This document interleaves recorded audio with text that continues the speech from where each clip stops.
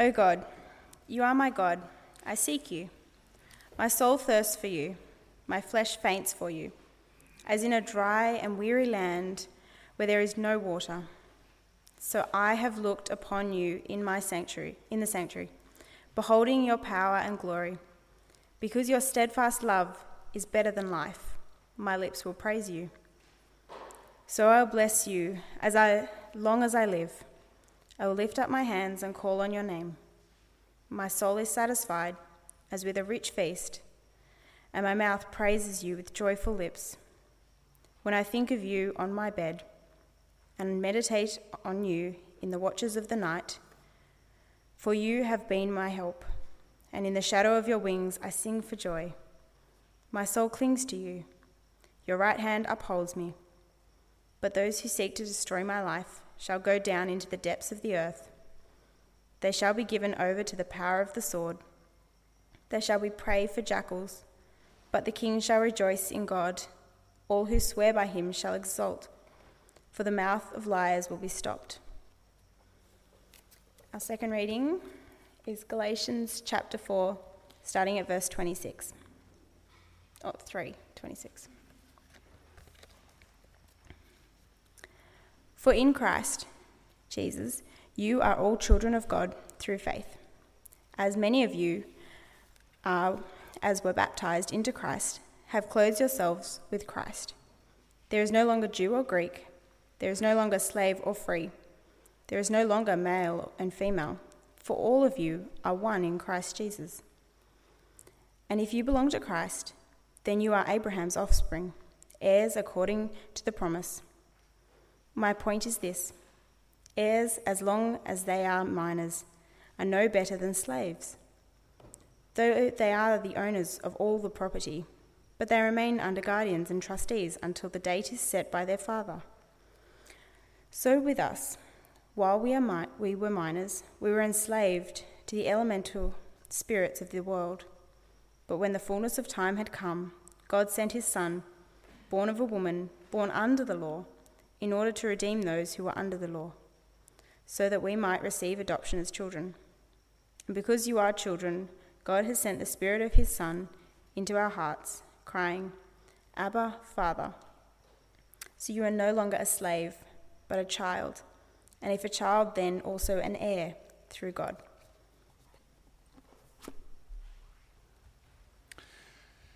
One of the most important and interesting, actually, interactions between the disciples and Jesus is recorded in Luke chapter 11, when they ask Jesus to teach them to pray just as John the Baptist taught his disciples to pray.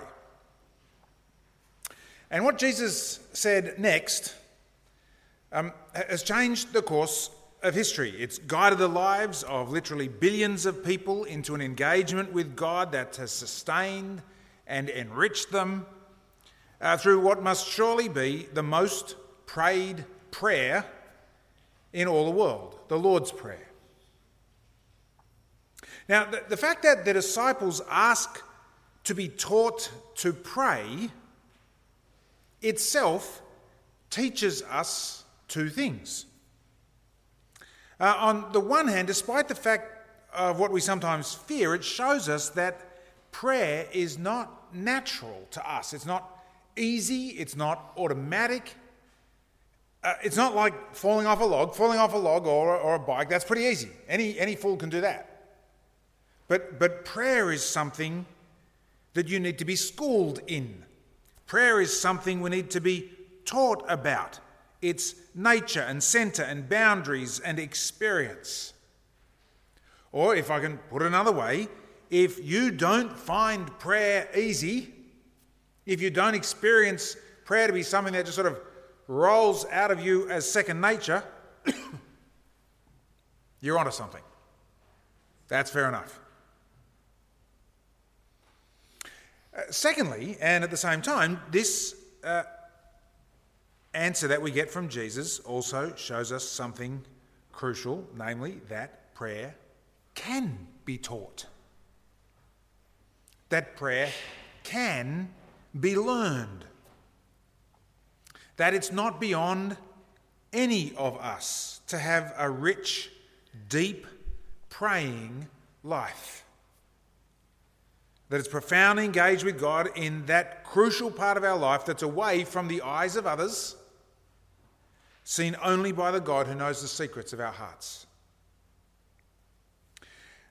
In a sense, this integrated series, which Fiona has introduced us to with a booklet, is us as a church asking Jesus to teach us to pray. With the same hope and confidence that as he loved those first disciples and taught them, so he loves and will teach us. Our topics are pretty plain sounding. You'll see them in the booklet, the reason that we pray, the one to whom we pray, the content of our prayers, our stance in prayer, and then finally Jesus' model of prayer, the Lord's Prayer. But underneath the simplicity of the topics is something that I suspect that actually everyone yearns for, whether they're Christian believer or not. Everyone yearns for a deep, rich, spiritual life of communion and connection with God. Lord, teach us to pray. And so as we start on this journey of the next month together, tonight, we're going to ask the fundamental question, really, why pray? And you'll see that I'm going to break it down into 3 points. Firstly, to just kind of face the brutal facts, try and get a bit of a grip on why we don't pray. Second, to look at why we need to pray. And then finally, why we can pray. So firstly then, why we don't pray. You have told us. Actually, you filled in that survey, which we did beforehand, and it's just a good moment to take stock and reflect a little on what it is that we've kind of said about prayer and just how kind of hard we find it to do. I'd suggest that there's actually never been a context in which praying makes less sense than in modern Western culture. As a culture, we've turned away from ultimate origins and destiny as guiding principles in life. And we've turned inward to nearby causes and outcomes. Atoms hitting atoms, physics and chemistry and biology and economics and psychology. These are the spiritual currencies of our age. Although, of course, as soon as you say that, you realise that they are hopelessly incapable of fulfilling that task, as if they could. Now, the Christian conviction is that there is an ultimate origin and there is an ultimate destiny. There is a beginning and an end that holds in place our middle time in a way that makes sense and has dignity. Namely, the true and living God who is both personal and infinite. Because the truth is that prayer only will make sense as you grasp the reality in your heart of the infinite, personal God. Scripture bears witness to this infinite, personal nature of God, the living and true, loving Lord of all the earth, again and again and again. I'm just going to give you 3 quick texts. I could choose thousands. Psalm 23, you remember how it starts? The Lord is my shepherd. I don't know if you've ever sort of paused to notice what it is that the psalmist David is affirming at that point. The Lord, Yahweh in Hebrew, literally a derivation of the verb to be, the one who has his existence from himself. Literally, his name means, I am who I am, or I will be who I will be. I'm dependent on no one and nothing. I'm before all time and forevermore. I'm omnipotent and omniscient and omnipresent. The Lord. And it is precisely this one who is my shepherd. The one who tenderly cares, who protects and guards and guides even at cost and sacrifice to himself. And not just the shepherd, notice, my shepherd. Intensely personal. Imagine if you knew that with you at every step of your day, every point of your week, was the Lord your shepherd. The same almost unbearable tension is held by the prophet Isaiah. For example, Isaiah 57 verse 13. God dwells in the high and holy place. He's infinite in glory and majesty.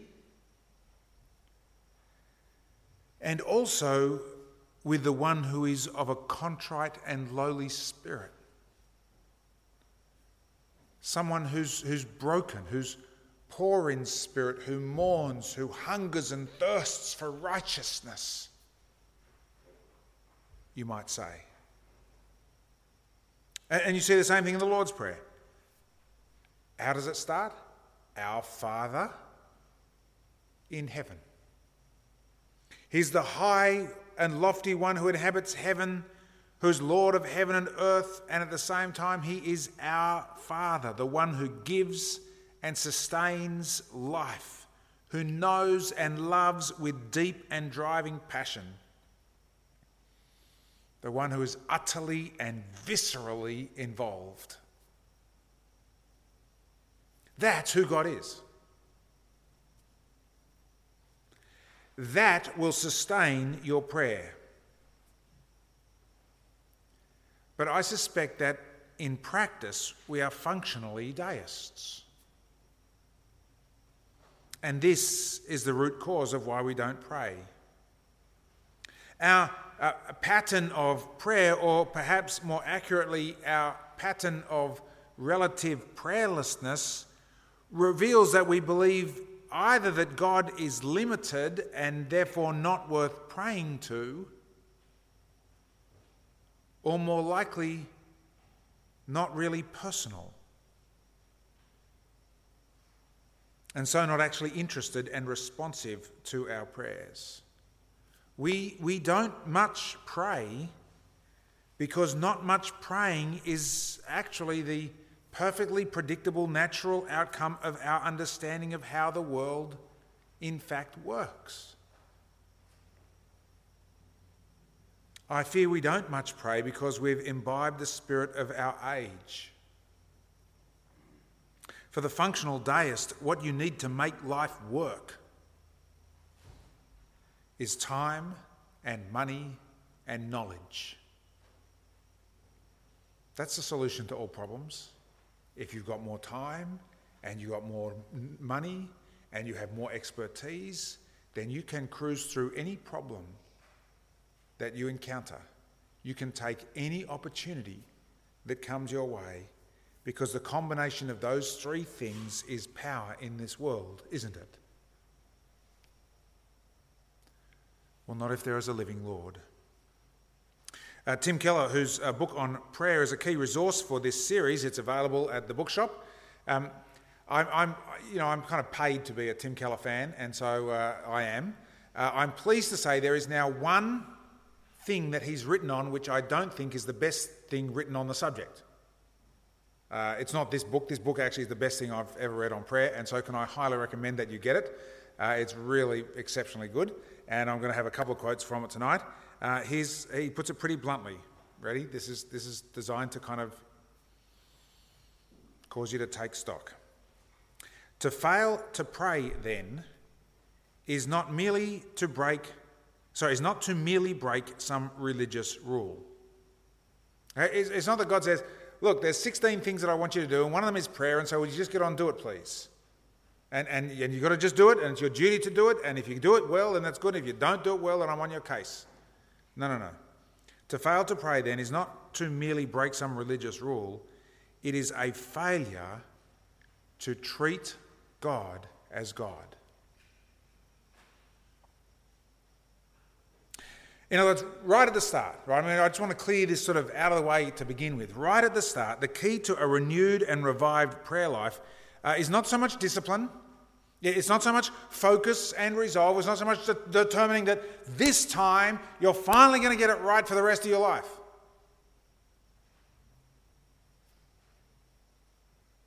No, it's a deepened vision of who God is, both in himself and in relation to us. Which leads to our second point, why we need to pray. You see, on the one hand, I guess it's true that we need an answer to the question of why pray when we are so often so little prayers. On the other hand, though, I'd suggest that it's a question that doesn't actually make a great deal of sense.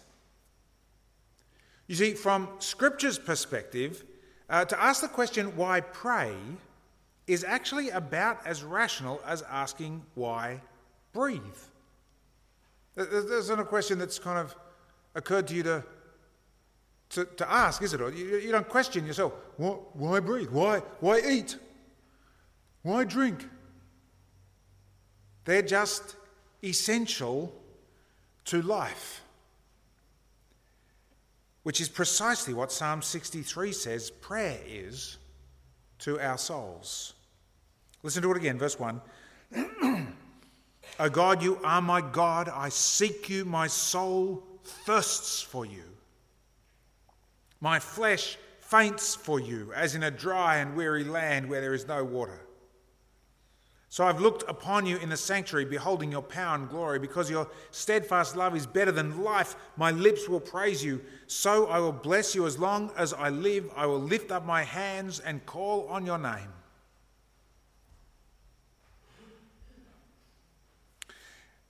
The picture here in the psalm is of someone who is in the desert of life, parched and broken and empty. Augustine, the great 5th century Christian leader and theologian, spoke of human beings as having a God-shaped hole in their life, and that is a profoundly true insight.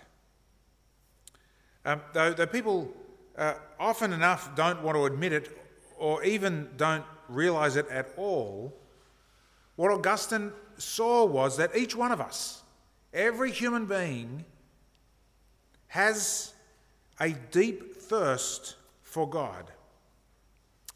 C.S. Lewis described it as a longing for joy which he'd experienced for many years before he became a Christian. He was searching. It was literature, actually, that took him into it. Often this thirst is reflected when people talk about how meaningless and empty life can sometimes seem. And it's the comedians, right, who are actually most able often to open this up to us, because they can use their humour to say the hard things that we don't otherwise want to hear. Woody Allen put it this way: life is divided into two camps, the horrible and the miserable. Charlie Brown put it like this: my new philosophy of life is to dread one day at a time. Do you feel the yearning in those comments?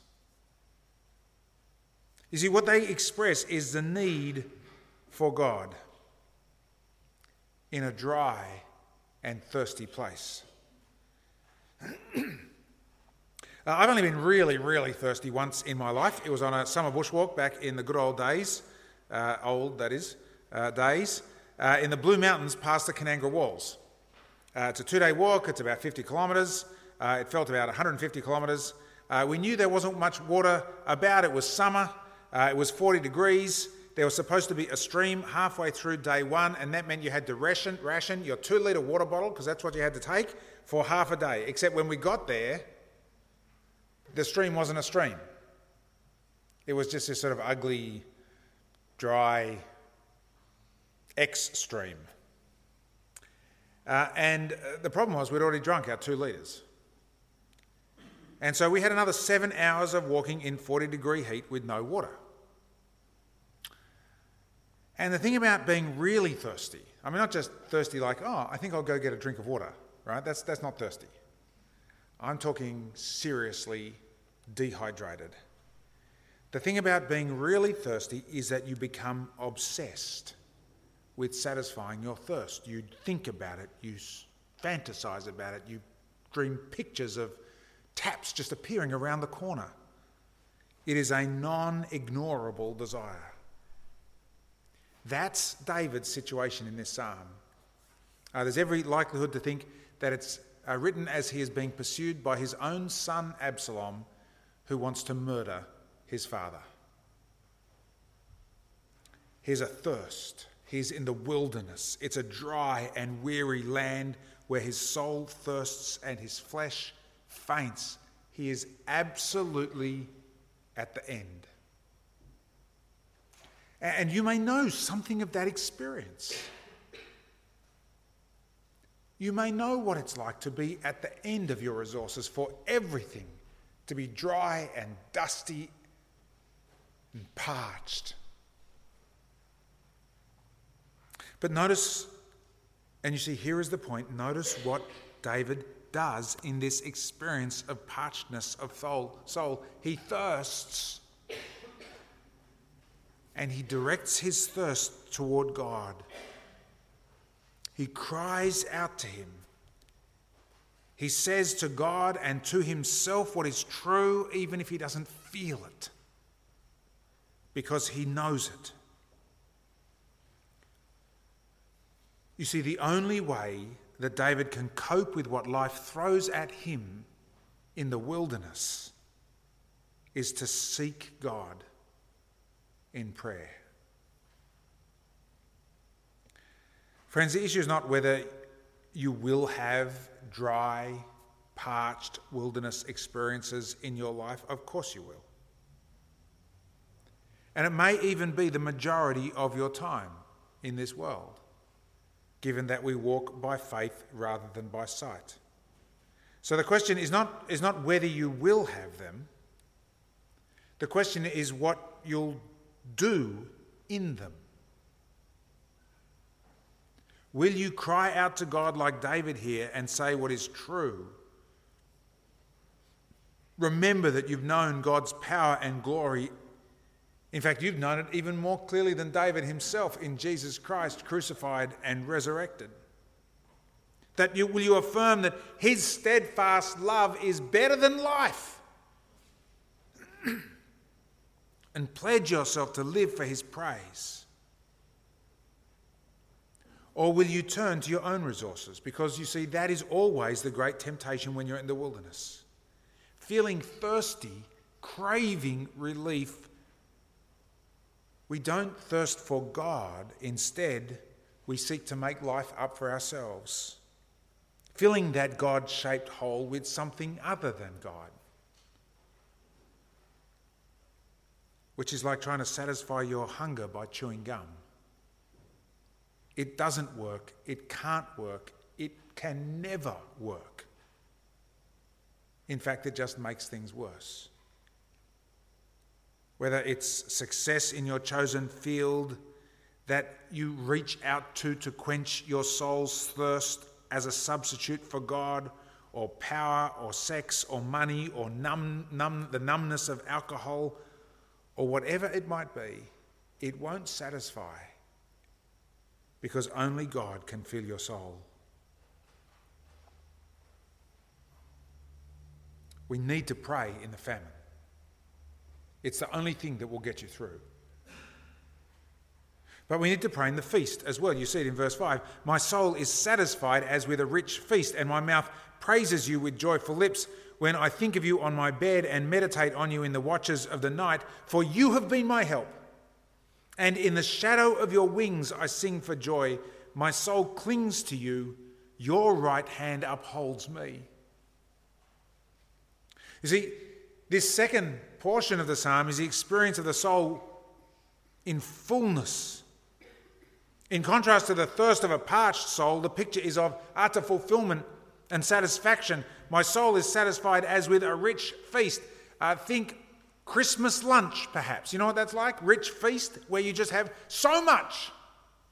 It goes on for hours. And you get to a point where you're just so full of good things and a bit sort of light-headed with the satisfaction and champagne. That's David here.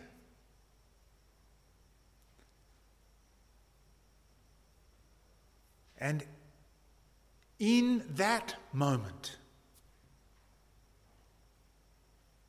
my mouth praises you with joyful lips. He just can't get the Lord off his mind. He knows that all the good things that he has are gifts to him from God. You have been my help.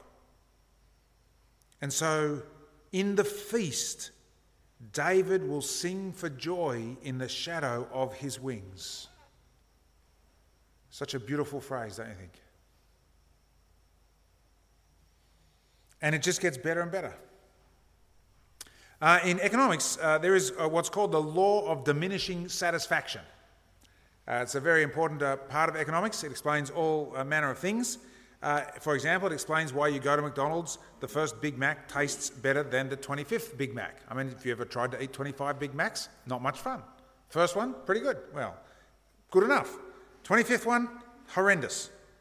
It's why when you come in from outside working in a hot day, the first glass of water tastes better than the 16th.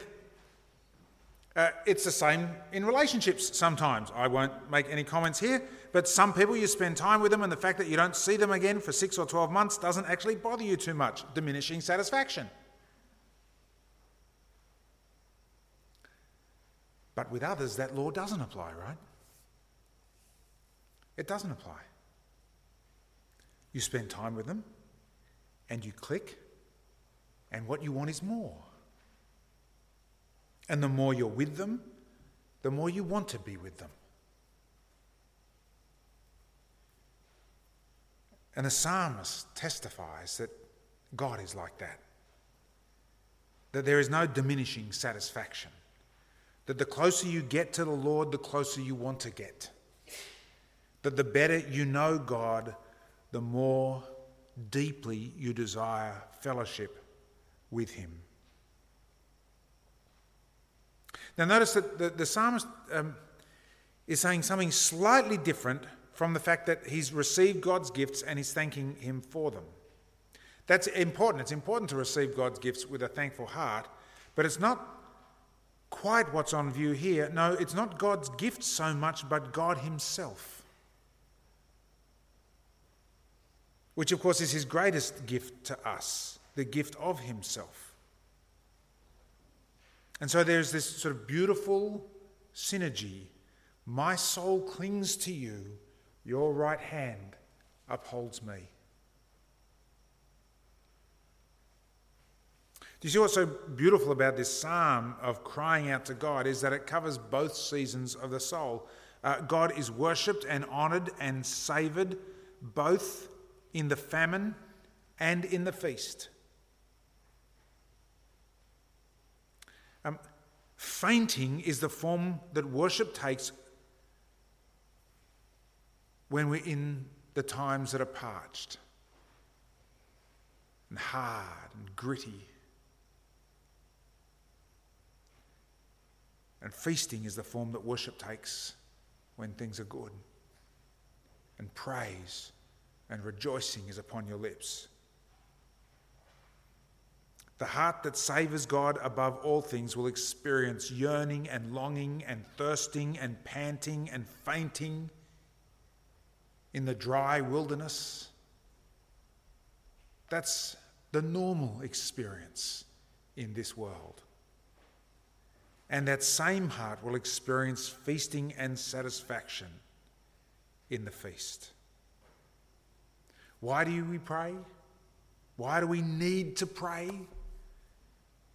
Because your soul won't handle the times of fasting or the times of feasting in your life without clinging to the infinite personal God.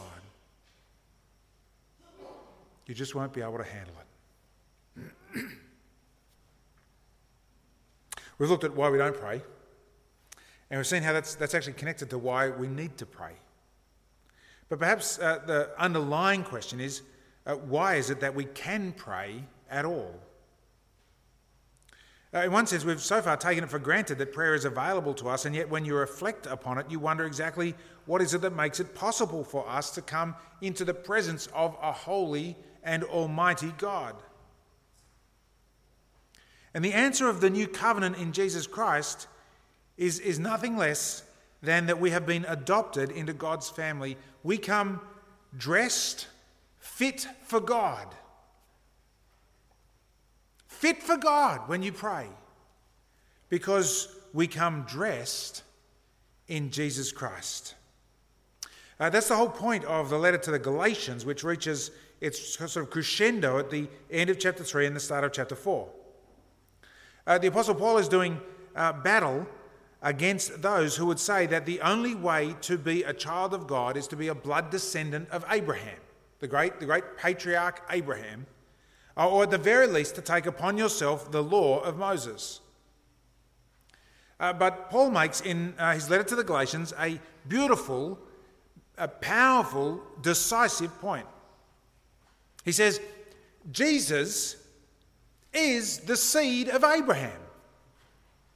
Jesus Christ is the promised descendant in whom all the promises made to Abraham will be fulfilled.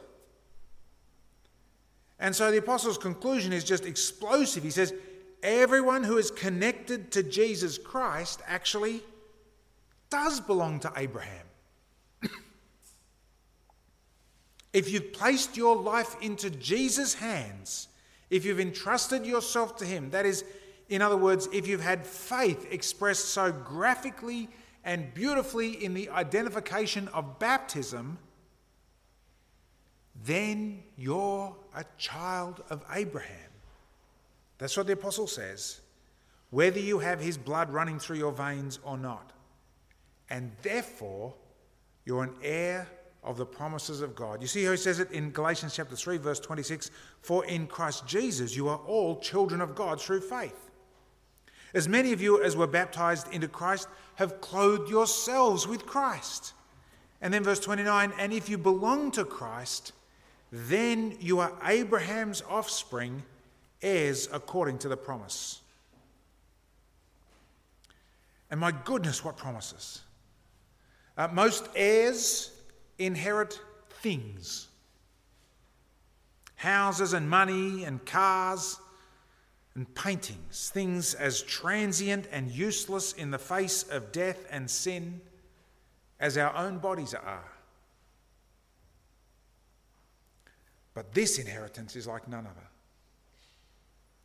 With this inheritance, the Father sends the very Spirit of his Son, Jesus Christ, into our hearts. God doesn't just give us things. God gives us himself. Do you see what the apostle's saying? Why can we pray? Because we belong to the household of God. We are children of the King.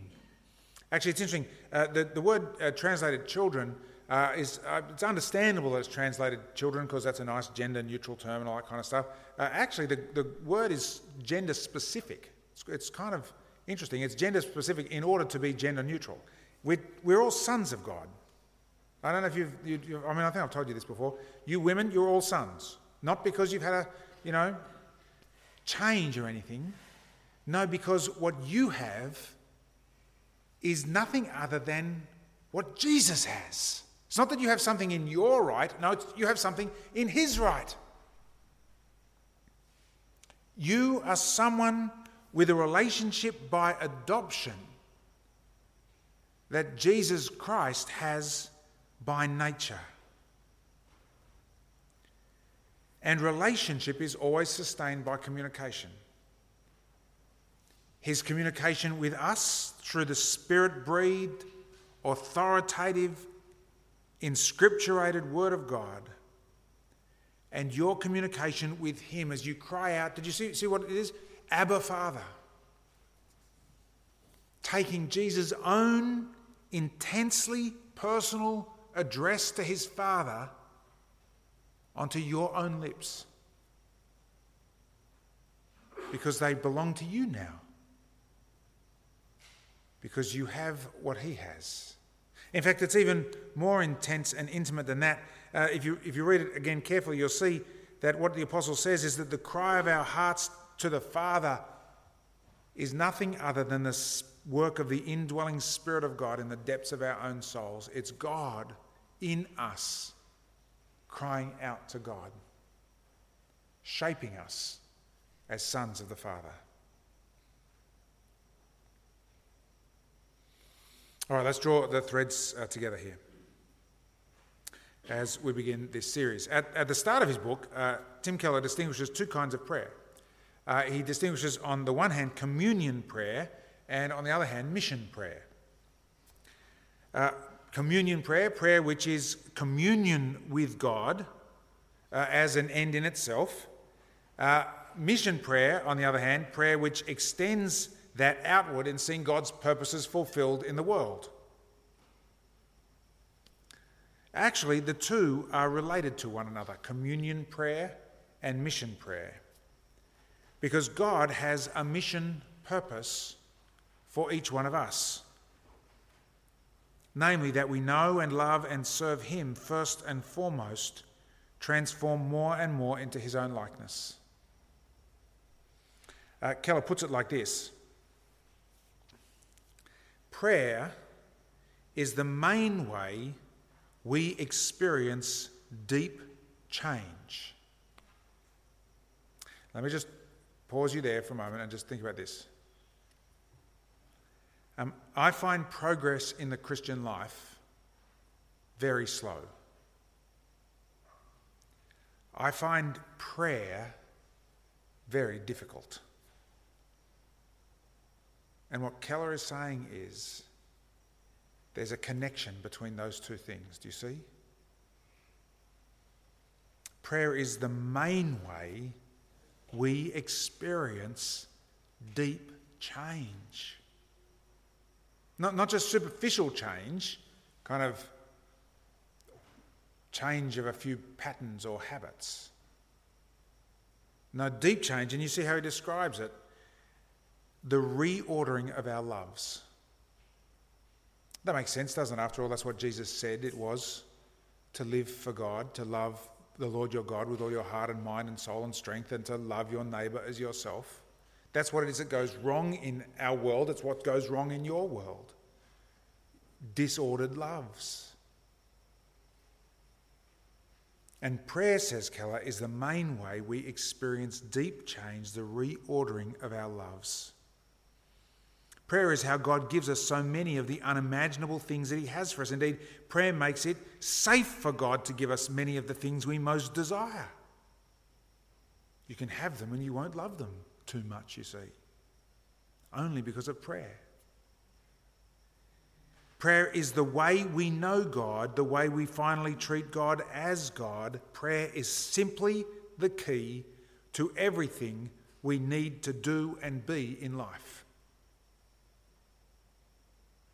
We must learn to pray. We have to.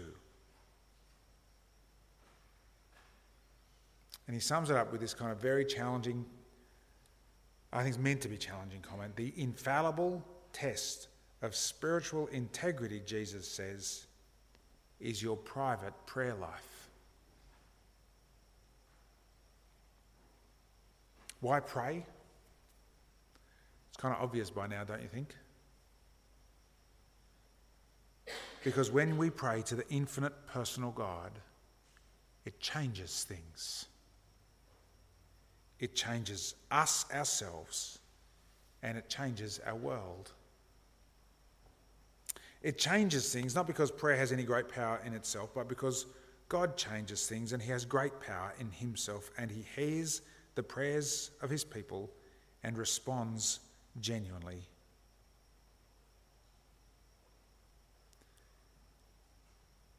We must learn to pray. We have to.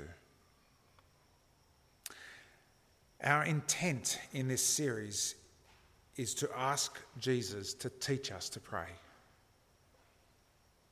Because in prayer we join with God in communion and in mission participating in his loving dominion over ourselves and over the world. Which, of course, is what we're always supposed to have done as creatures bearing his image. I don't know about you, but there I am in my study most mornings, feeble little voice and ignorant little mind and wayward little heart and scared little will. And yet by praying, as I enter the presence, the holy ground of God's presence, I'm heard in Christ. And God, in his unimaginable grace and condescension, actually does things on the basis of my feeble words in Christ. I have precious little power over my world, but God has unlimited power. And in prayer, he opens it up to us. Is there anything more wonderful in all the world?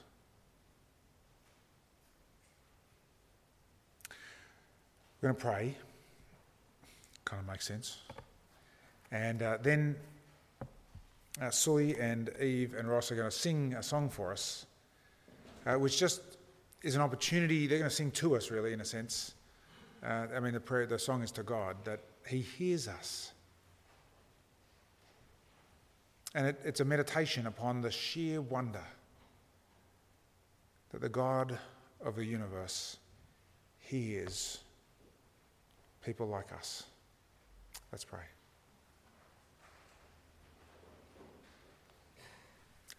Our Father in heaven, and as we cry out to you, whether at the moment our souls are in a parched place or full to the brim, we cry out to you, our Father in heaven. Give to every one of us, we pray, a fresh, deeper vision of your greatness and power, your love and your nearness, of your good fatherly care for us, and do a deep transforming work in our lives, we ask. We pray for this whole series that as we call out upon you to teach us to pray, so you do great work amongst us, that above all things we'd be a praying people, because above all things our hearts are set upon you. And we ask it in Jesus' name and for your glory. Amen.